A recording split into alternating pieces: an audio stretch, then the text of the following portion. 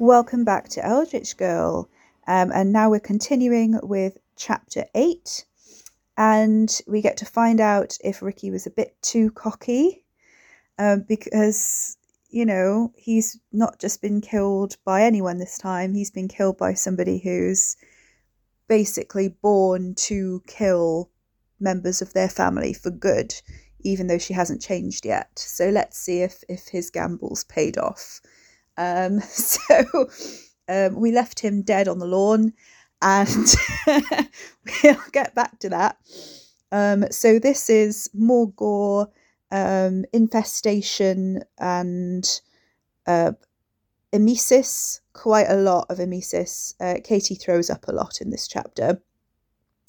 There's also sort of on-page panic attack, and there's quite a bit of eldritch horror in this. So there's a lot of body horror coming up in terms of assimilation, and particularly family assimilation, and sort of what happens to the family in the afterlife, which is fairly horrific. So be aware that those things are coming up. And if any of that makes you feel, sort of heads on stalks and things, makes you feel particularly squeamish, then be aware that's coming up towards the end of this episode. And there's a bit of the usual family drama. So just be aware of that. And let's see how Ricky's doing. Enjoy. Chapter 8, Part 2. She stared at the brass shaft. His blood ran towards her hands. She let go. It took him a second to drop. She couldn't have been that accurate. She hadn't even been aiming. Ricky fell straight back, the poker tip biting into the lawn and his head juddering as he landed. Katie squeaked as he hit the ground, scouring her hands on her top. The poker pranged with the impact like a comedy javelin. Blood dribbled from the socket. Was it blood? Or something else? Katie swallowed, forcing herself to come a step closer, but what was bubbling out of Cousin Ricky's ruined face was a nest of thick, dark maggots that writhed as they hit the cold January air, and then were still. She jumped back again, hugging her stomach and wishing she hadn't looked. Don't throw up, don't throw up, don't throw up. She shuddered, forcing bile back down. He didn't move. There was no blood flow, no breath. Nothing shifted under his skin. Take it out, Wes called to her, now leaning on the kitchen wall by the back door. It'll be easier. The last thing she wanted to do was touch it. It was already stuck in the earth, and the thought of yanking soil through his head, all that dirt and infection, nearly undid her resolve not to vomit. She steeled herself and reached for it. He wasn't moving. Okay, well, good. She didn't want him to sit up with that thing through his head. She wasn't standing close enough to give it a proper tug, her fingers barely grazing the metal. Get on with it. Wes sounded, well, she didn't know exactly, but something about the instruction made her step closer and take a proper grip on the antique fireplace tool again. She closed her eyes, took a deep breath, and squealed through gritted teeth as she yanked the poker free. Opening her eyes was a mistake. A black clot came with it, plopping onto the frosted dead grass and breaking apart into hundreds of dead worm-like things. She dropped her weapon and danced back, scuffing her trainers on the ground in case something had lodged on them. Ew! Ew, ew, ew. Ricky was still very, very dead. He'd been too cocky. What if she had killed him for good? What if it was different because it was her, regardless of if she changed? It was unreal, like a dream. She wasn't angry anymore, but she didn't know what she did feel. Numbness seeped through her chest, leaving her light-headed. It was a dream. She was a good person. She had friends. She wasn't a monster. She had never hurt anyone before. It was the beast inside her, the beast that made her do it. Except she wasn't the beast yet, and Ricky wasn't moving. I didn't do it, she lied, reassuring herself. It wasn't me. I didn't do that. She couldn't have done that. She couldn't even kill squirrels properly. He was going to get up, though, wasn't he? That was a bloody big hole in his head. Wes stumbled up behind her, his hand pressing her back. She leaned into it. He's going to get up, isn't he? That's supposed to happen, right? I bloody hope so. Wes patted her back and rubbed her shoulder. Fuck me, what a mess. Nice one. What did I do? Katie turned frightened eyes to her big brother, almost forgetting his own betrayal. I thought he'd get out of the way. I thought it was... She looked at her hands. I really killed him, didn't I? Wes put an arm around her shoulders, but she barely registered it. He told me to. I didn't... She didn't know what she was saying. Nothing made any sense. He's going to get up, isn't he? How could he get up? How could it be a trick? She'd never seen him do it before, his Mike Myers routine or whatever this was, and Wes seemed less sure of himself. The poker was covered in blood and brain. She grabbed a handful of Wes's shirt as panic overtook her. Oh, shit, I'm in so much trouble. He rubbed her back and gave her arm a squeeze. Come on, leave him. Let's go back inside. Katie fought a little as he pulled her away, but stumbled and let him push her gently back to the kitchen. We can't just... Someone will see if we leave him there. Someone will come and I'll have to... What if they arrest me? Who? Wes waved his free hand around at the trees and the high garden wall. There's no one here. Carrie, that woman, that thing. Katie glanced up at the house and felt it judging her. I'm gonna be sick. Deep breaths. Her stomach rebelled. Oh, God. She threw up in a flower bed, and Wes stroked her hair back and kept hold of her ponytail. The rest was a blur. They entered the house, although it was like walking through tar. The energy in the rooms pushed against her like a repelling magnet, as if it didn't want her either.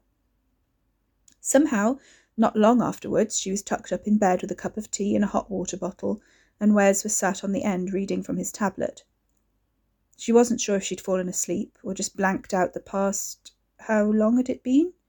She checked her phone. 2 hours. 2 hours? She could have sworn it had been 20 minutes. Her tea was cold. She'd only put it down 5 minutes ago, hadn't she? 2 hours? She pulled herself up against the headboard. Is he still out there? She asked, and Wes frowned. Who? She searched his face for as long as it stuck in her memory, but blinked and couldn't remember if he was being serious or not. Are you joking? Wes snorted. If he is, he's just being dramatic. Katie drew her knees up to her chin. I knew it was a trick. Not a trick, Ricky said from the doorway, making her jump. You got me good. She stared at him, horror creeping up her spine. His right eye was bloodshot, but she couldn't see any damage to his skull, except a few partially faded scar lines through the shaved hair. He dipped his head to show her, and turned around slowly on the spot. The second mouth gaped, puckered lips like scar tissue, tendrils disgorging, dripping spots of blood onto the floor. They waved listlessly out of his skull like a wriggling infestation crawling out of his brain, and Katie's stomach twinged. She was sick in her mouth. She burped and swallowed it miserably back down. Nice, Wes retorted, but that was aimed at Ricky, not at her. Ricky sucked the tendrils back inside his head, the lips dribbling silvery mucus, and turned back to face them. We got that out of our system now, have we? Katie rubbed her stomach, shivering. What? You had a go, you did pretty well. Now we're off the list, right? It wasn't a question. Katie shuffled back against her pillow. You were never on it. Don't sound so disappointed. Ricky approached and stopped short of the bed as Wes stuck out his long legs protectively. Look, she can learn how to control it, who's on, who's off. It's about criteria, right? It's inbuilt, subconscious. Wes glanced at her, putting his tablet on the bed. Am I on it? She didn't answer. Wes stood up. Katie? Ricky cocked his head. He is on the list. Since when? Katy hugged the blanket. She'd almost forgotten in the midst of all the other nightmares. She'd pushed it down, not wanting to think about it. She should have told him. Last July? One night after Gran died, in the middle of the heatwave that summer, she'd woken up fighting through ribbons of Wes's flesh and skin. She hadn't told him. She'd wanted to, but the family vote was called and he'd called her and promised he was on her side, and she couldn't say anything. He'd still voted against her in the end anyway, so she figured in a numb, dull way that it didn't really matter. July? Wes's shadow loomed over her and flickered in and out of consciousness as she looked away. July? I thought I might still be able to... What do you mean I've been on the list since July? I was going to vote for you. He stopped himself. Katy glared at him. Yeah, and you didn't. Ricky crowed and clapped his hands. Wes rounded on him. Shut your mouth. What the fuck is this about? Why aren't you on there? You fucked up every one of her birthdays. You punched out our old man. You made a right mess of Kieran's face. You ruined Nick's first harvest party. You're a fucking disgrace. Why the hell aren't you on there? Why hasn't she dreamed of you? Ricky giggled and ran his hands over the fading scars crisscrossing his skull. That's the question, ain't it? If he's off it, I ought to be off it, Wes said, rounding on her. That poker bloody hurt. Katy tensed, squeezing her pillow. Don't tell me what to do. You don't mean it like that, Ricky jumped in unexpectedly. He's on edge and it don't come out right. Say sorry. Wes shot him an incredulous look that Katy dearly wished she could remember forever. You what? To Catherine, say sorry to her. Don't be a prick. Me? What about... Wes gave a low growl, then his shoulders slumped. He turned back to Katy, shaking his head. No, yeah, all right. It's not that I don't care about you. You know that, right? It's just...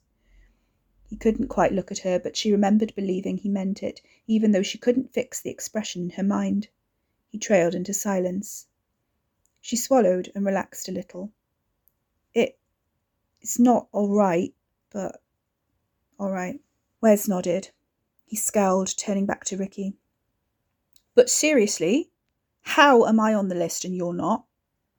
Ricky grinned, but for the first time Katy noticed his eyes were sad. Are you joking? I'm the bloody invisible man to you lot. Aside from hating my guts, I don't think she's ever thought twice about me. He held up a hand as Wes started to argue. Look, one way to find out. How about we send her to meet Grandad? Wes balked. You what? I can do it by myself, Ricky said, but two of us would be easier. Quick ritual in the kitchen and we'll use the Pendlestone. I'll do all the non-vegan bits, you do the chanting. How about that?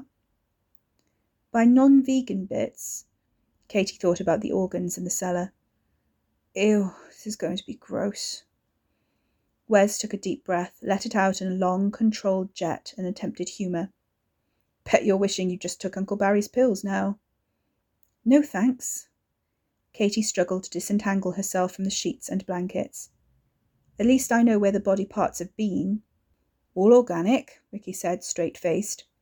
Katy sighed. Fine, let's get this over with. She was numb. She ought to feel something. She'd murdered her cousin. Wasn't that supposed to make you feel something? Stronger, more alive? All she felt was hollow and empty and sick. She'd smashed his face in with a poker and got his blood and brain on her hands and scrubbed it off like it never happened, except it had happened, and here he was. If she'd done that to anyone else, they'd still be lying out there on the grass and she'd get arrested. No uni, no travelling the world. And how would she cope if she changed in prison? What then? She belonged in prison. She'd killed someone. She looked at her living, breathing cousin, and it was all too complicated. Sod it. What are we doing? Ricky grinned. Atta girl. This way. We'll get you into the outside. Wes groaned, but followed them. Katy shot a worried look back at him. The outside? Like, you mean where we're supposed to go when we do the changing ritual? He gave her a sly, sideways look. That's what you wanted with Grand Shrine, right? You wanted to open the portal, meet with our good gaffer, find out if you can change early or not at all. Katy went cold, staring at him. How How do you know that? Ricky's teeth glinted at her as his lips peeled back. I ain't daft. I never said you were. You think seeing the future's all Cousin Ricky can do? Katy shook her head, firmly believing someone talking about themselves in third person was a bad sign. Maybe she'd given him lasting damage. She trailed her hand along the wall of the corridor, the warmth of it reassuring, anchoring. Where's Carrie? Wes asked. Ricky cocked his head. The mistress? She's around. Around where? Katy changed tack, opting for something that would provoke a reaction. Her fingers brushed the bedroom door where she'd overheard him talking to himself, and it swung open at her touch. The sunny yellow counterpane and embossed blue peacocks on the feature wall were not his style, but she caught sight of a clean grey hoodie folded on the bed. You guys are together or something, right? How long have you been banging her? Wes burst out laughing. Ricky whipped his head around to stare at her, eyes wide and cheeks flaring. It ain't like that. I wasn't. It's just, you're obviously shacked up with her. You share a bedroom, right? So... Katy shrugged, amused. She's pretty. What's the deal there? Nothing. It's none of your business. He looked genuinely upset. Katy frowned. What did I say? Leave him be, Wes said as they headed downstairs. He's not into that. Never has been. Into what? Katy dropped her voice, desperate for something else to think about. Girls. She couldn't picture Ricky with anyone, but it helped to try. Wes snorted, shook his head, and mouthed, Sex. Ricky rounded on them at the bottom of the stairs, jaw fluttering. Do you want to learn something or not? That's why you're here, none else. He gave up and marched off to the kitchen, flushing an ugly bruised red. Katy and Wes followed him, Wes shooting her what she felt, rather than remembered, was a warning glance. Move the table back, Ricky said, not looking at either of them. Katy did as she was told, Wes lending a hand, filing away this information for later. If she wanted to hurt Cousin Ricky again, at least she knew where to stick the knife. Ricky cracked his neck side to side and shifted on the spot. Gran ever explained to you what the Pendlestone actually was? Katy shook her head. Not properly. Ricky nodded and sniffed, all business now, recovered from the personal embarrassment. This is it. He lunged down and patted the slab of limestone in the fireplace upon which the Black Range sat. Katy was bitterly disappointed. That's it. It's just a... She gestured. It's part of the floor. Built into the house, yeah. The hearthstone of the old Pendle cottage. Ricky patted the hearthstone, finger tracing some carvings on its ancient surface. Gran never said, but I think the old baronet did it on purpose. Sir...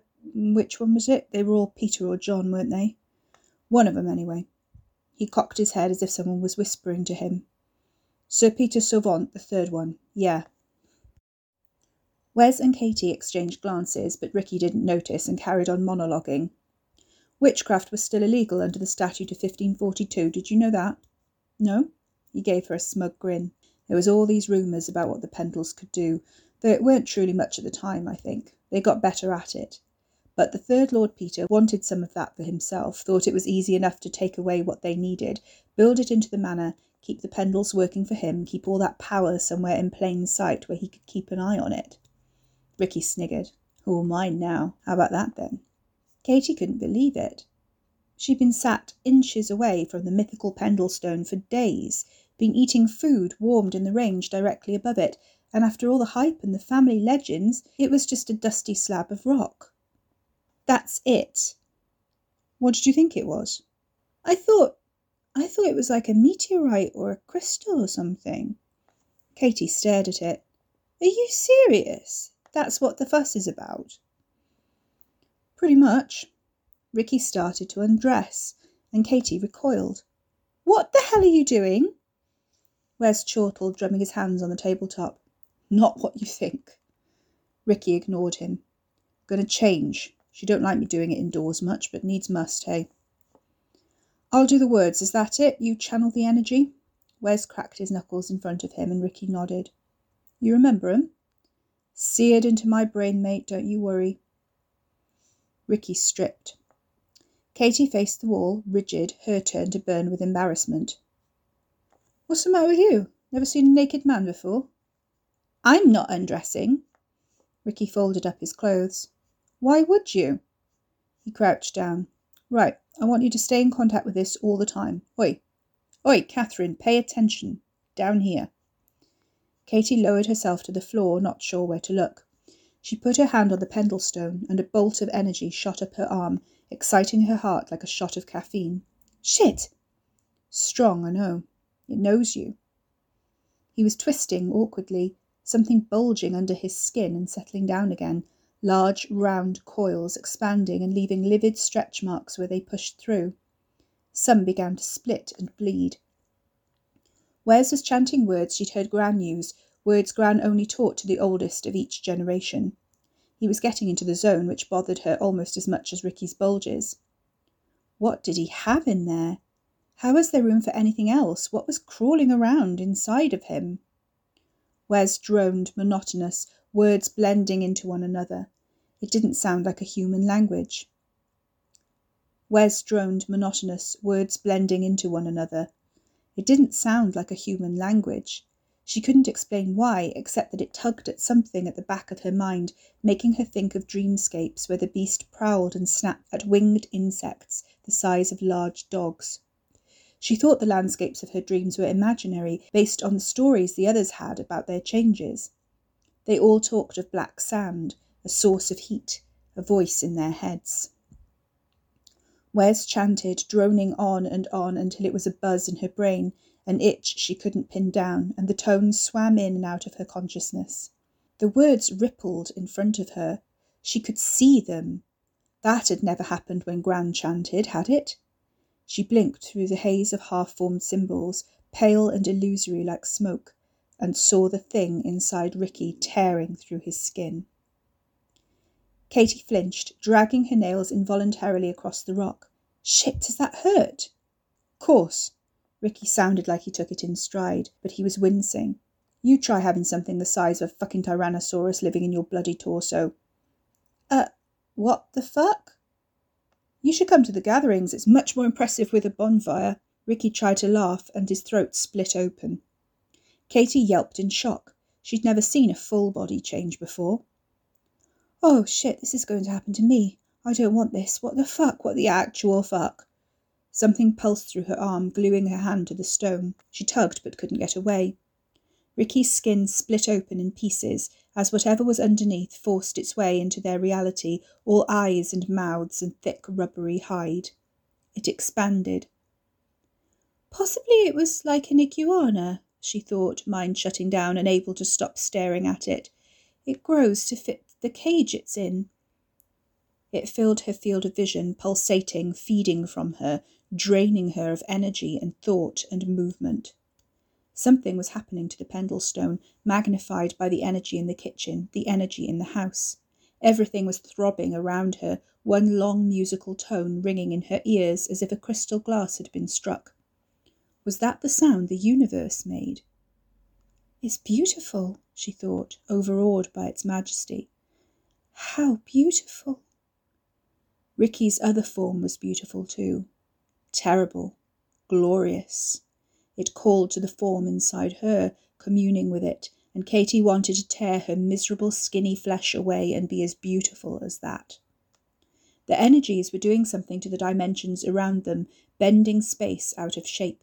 Katy saw the kitchen table melt, wobbling like jelly, dissolving into pixelated fragments and being swept away in a whirl of black sand.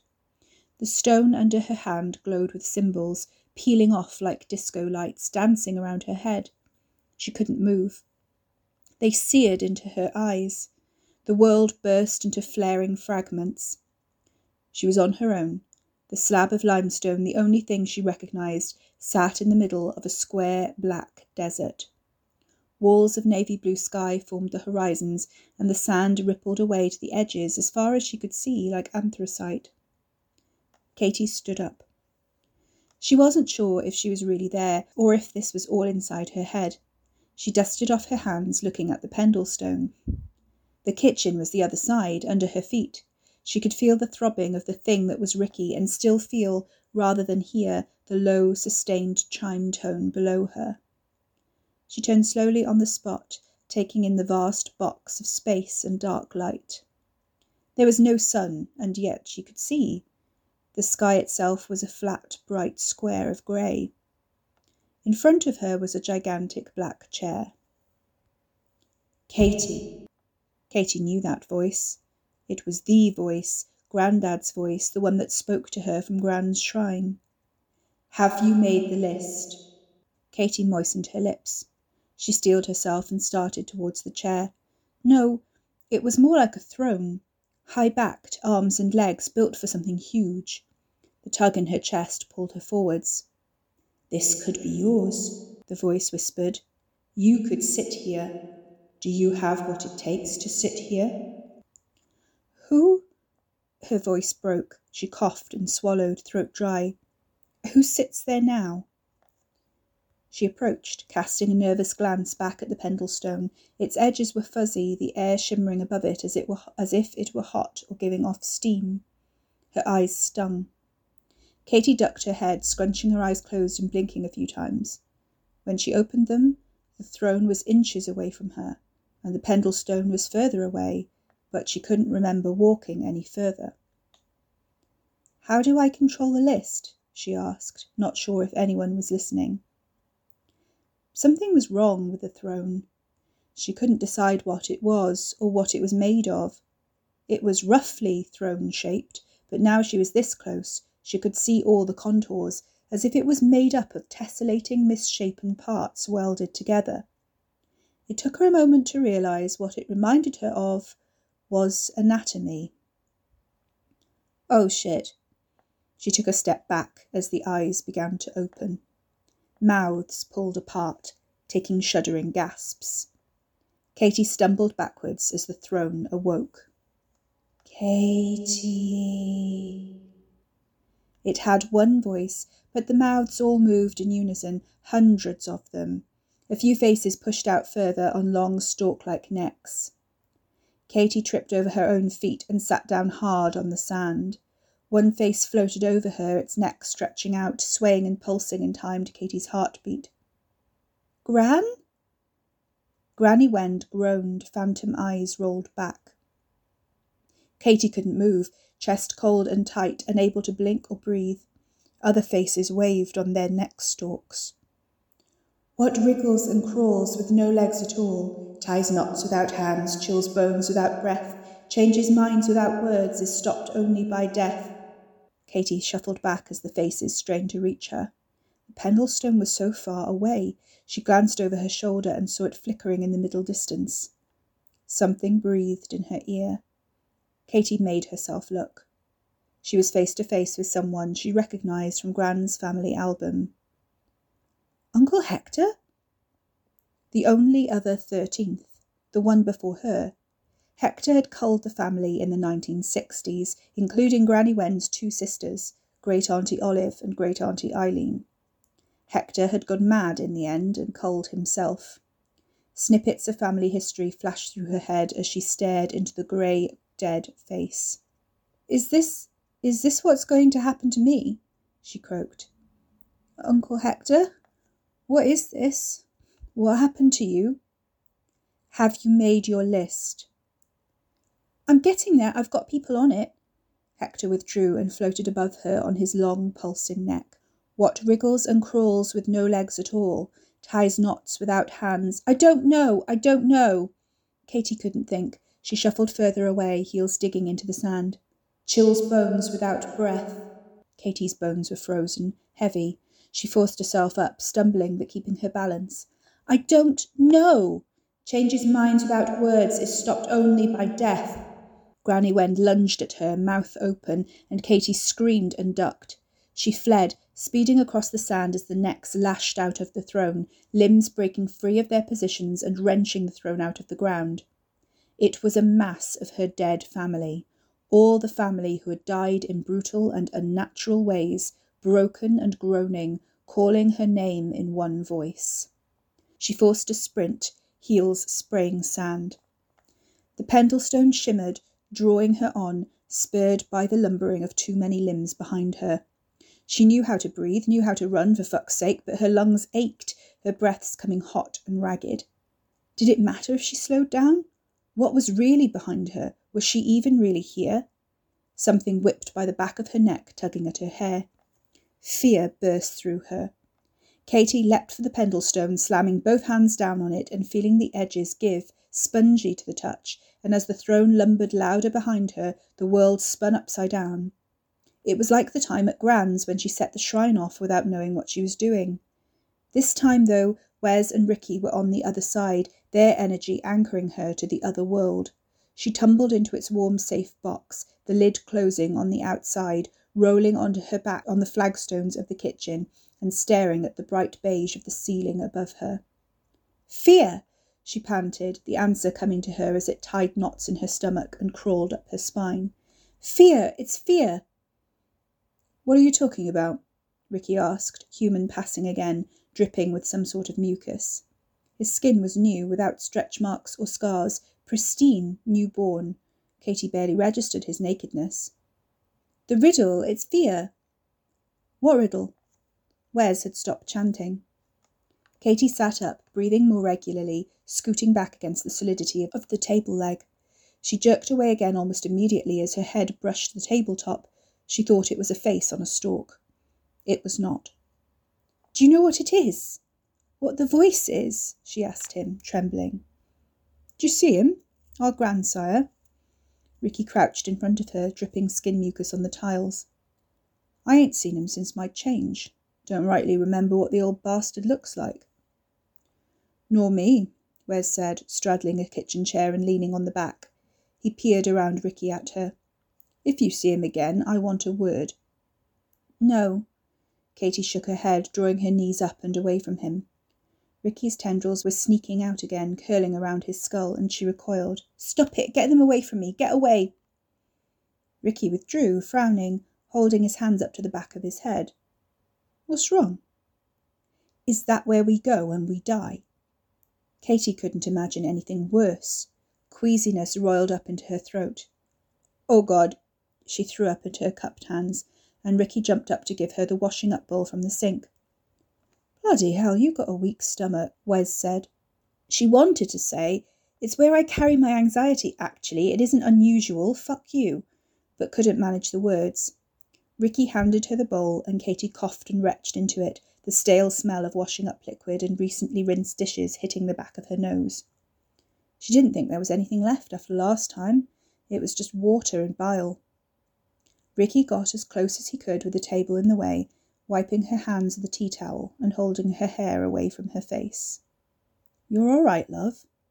I don't think you're really cut out for this, that's all." Katy gagged, eyes watering. She didn't know whether that was supposed to be meant in a good way or if he was disappointed. Ricky was hard to read. "It's fear," she said again. "The answer to the list." Her throat tightened and she retched again, Uncle Hector's flat, dead face inches from hers in her mind's eye. "Fear? What, the 13th isn't killing weak links. They kill what they're afraid of." Katy tried to get up, trying not to spill the bowl or get her sick, stained hands on anything. Despite the towel, her fingers were still slimy, sticky. She was sure she had some in her hair. "Why isn't Dad on the list then?" she croaked, swaying. "Why aren't you?" "Yeah, and why the fuck am I?" Wes sounded sore about that, and she couldn't blame him. She crept around the table to the sink and ran the hot tap. "Ha, let's have a think." Ricky sounded like he was grinning. She'd given herself away. Now he knew she was afraid. "Maybe it's a specific fear. Or maybe I'm just not what you fear most." He sniggered. "What's so scary to you about him, then?" Katy swallowed and shrugged, not able to look at her brother. "I'll clean this up. Just put the bowl somewhere." "Nah, no worries." He was lurking behind her. She could feel him there, but the hot water and soap were soothing. She kept her hands under the tap as the water turned from warm to scalding. Her hands burned, turning pink. Katy kept them under, rubbing them together, watching them change colour and barely registering the pain. Ricky leaned over and turned on the cold water. "It don't help, you know." "What?" He didn't answer her for a moment, watching her quietly. She let the cold soothe her skin, then turned the tap off. "I got pneumonia twice," he said, apparently apropos of nothing. "Did you know that?" Katie shook her head, checking her hair. Ricky nodded. "Yeah. Once was when Mum said I shouldn't be in the house, you know, 'cause the old man. I slept outside. Fucking freezing, frost on the ground. She gave me a coat, told me to wait, said she'd come up and get me. I waited all night, but she didn't come." He smiled bitterly at the kitchen table, running a hand along the top of the nearest chair. "Could have died. We can die like that, you know. Before the changes. I was 7, maybe. I don't remember. Second time I did it on purpose. Wanted to get ill. Got more attention, see? Childish, ain't it?" He shook his head. "I crashed a car once too. Nicked it from a hotel car park in town, wrapped it round a tree." He chuckled. "Best near-death experience I ever had." Wes was silent, his head ducked low. "Why?" Katie wiped her hands in her jeans. "Why are you telling me this?" Ricky looked at her with a shrewd, knowing stare. "'Cause I didn't want to change neither." Katie didn't know what to say. Wes only moved now, getting up as if his joints were heavy, and pulled out the chair for her. She sidled into it and sat as Ricky took the sick bowl and rinsed it out in the sink now she was done. "I thought you just did drugs and got wasted." Ricky giggled. "Oh yeah, of course. Wouldn't you? Bloody hell." "I don't do drugs." "Bollocks, you don't. Don't you lie to me, Catherine." She chewed her lip, avoiding Wes's eye. He had a tendency to get up his own arse that she really didn't appreciate. "Whatever. I don't turn up at kids' birthday parties off my tits like some people." Wes snorted and Ricky cocked his head, chin jutting belligerently. His eyes widened. "Oh, me? You're talking about me? Yeah, all right, I never was good at crowds, and you can ask her. I've always been a moody arsehole." Katie assumed he meant Carrie, although she wasn't sure where Carrie was. Ricky cocked his head at Wes. "Or him." "Yeah, he has." Wes stretched out, and Katie wondered when he changed chairs. She couldn't remember. "Never had a good people tolerance, have you, soothsayer?" Ricky shrugged. I like being on my own." Katie frowned. That didn't ring quite true. Ricky shifted, and she realised with a twinge of horror that she felt sorry for him. He killed Gran, and now she's a monster. And he kidnapped me. She gritted her teeth. Being lonely isn't an excuse for being an arsehole. Ricky shook his head. "Me?"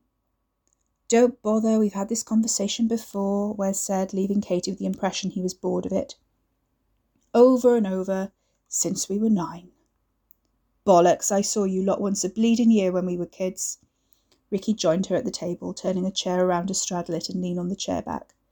"Look, Catherine, you don't like me, I know that.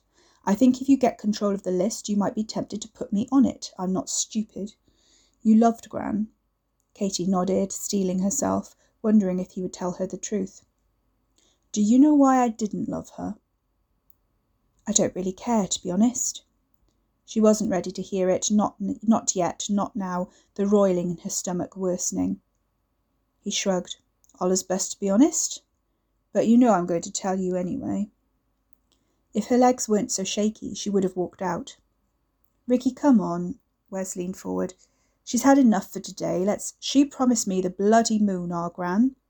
Said she'd take me in, even tried it for a bit, but the problem was this." Ricky tapped the centre of his forehead and grinned, cold and savage. "That's how she figured it out, see? If our Richard's happy now, our Richard can't see the future for shit." He shook his head. "When I got home, there's this girl there. Mum couldn't stand not having a kid in the house, so she'd taken one. Didn't last long. Dad lost it when she tried to run, broke her little back." He sniggered. "Thought Mum would be pleased I was home, but I want what she wanted." Wes groaned. "Not this story again. Auntie Lettie's barking. I wish you'd just send her to someone. I told you, I know her." "Mum stays where she is," Ricky snapped. "She don't like going out. Just leave her be." Katie didn't know what to say. That's... Ricky shifted. "Point is, about me getting pneumonia, crashing a car, that was all before the changes, before I heard the voice. Before I had a purpose. I had a gift I didn't know what to do with, and some days I didn't know whether I wanted it or not, but it was all I had. He drummed his fingers on the chair back. Is any of this hitting the right notes for you? Because this is about as, interpersonal as I get. Wes sniggered. No, you're doing pretty well for once. I'm impressed. Gran's in pain. Katie swallowed the laughter and made herself remember the twisted face. You sent her to this wasteland. They're all of them. They're part of the throne, yeah, I know. Ricky nodded. Sorry you had to see that, but you'll be sat on it one day. You won't need eyeballs then, not like me. You'll be a bloody queen. Assimilation. He spelled it out, making the most of every syllable. That's what's waiting for us if you survive your own cull. I'll control that thing. Katie heard it again, lumbering after her on twisted limbs. Fuck. Gran's the best of them, the strongest. Now you've got all 3 matriarchs in there if you can control 'em. You're welcome. He grinned. I always seem to do the right thing in the long run. Katie regretted ever sharing so much as a smile with him. She couldn't hear this bullshit, not now. She got up, legs still weak, and forced herself out of the kitchen and into the hall. Oi, Catherine, what's this about fear? I can help you figure it out. Go fuck yourself, Katie muttered under her breath. See if that's the right thing to do in the long run.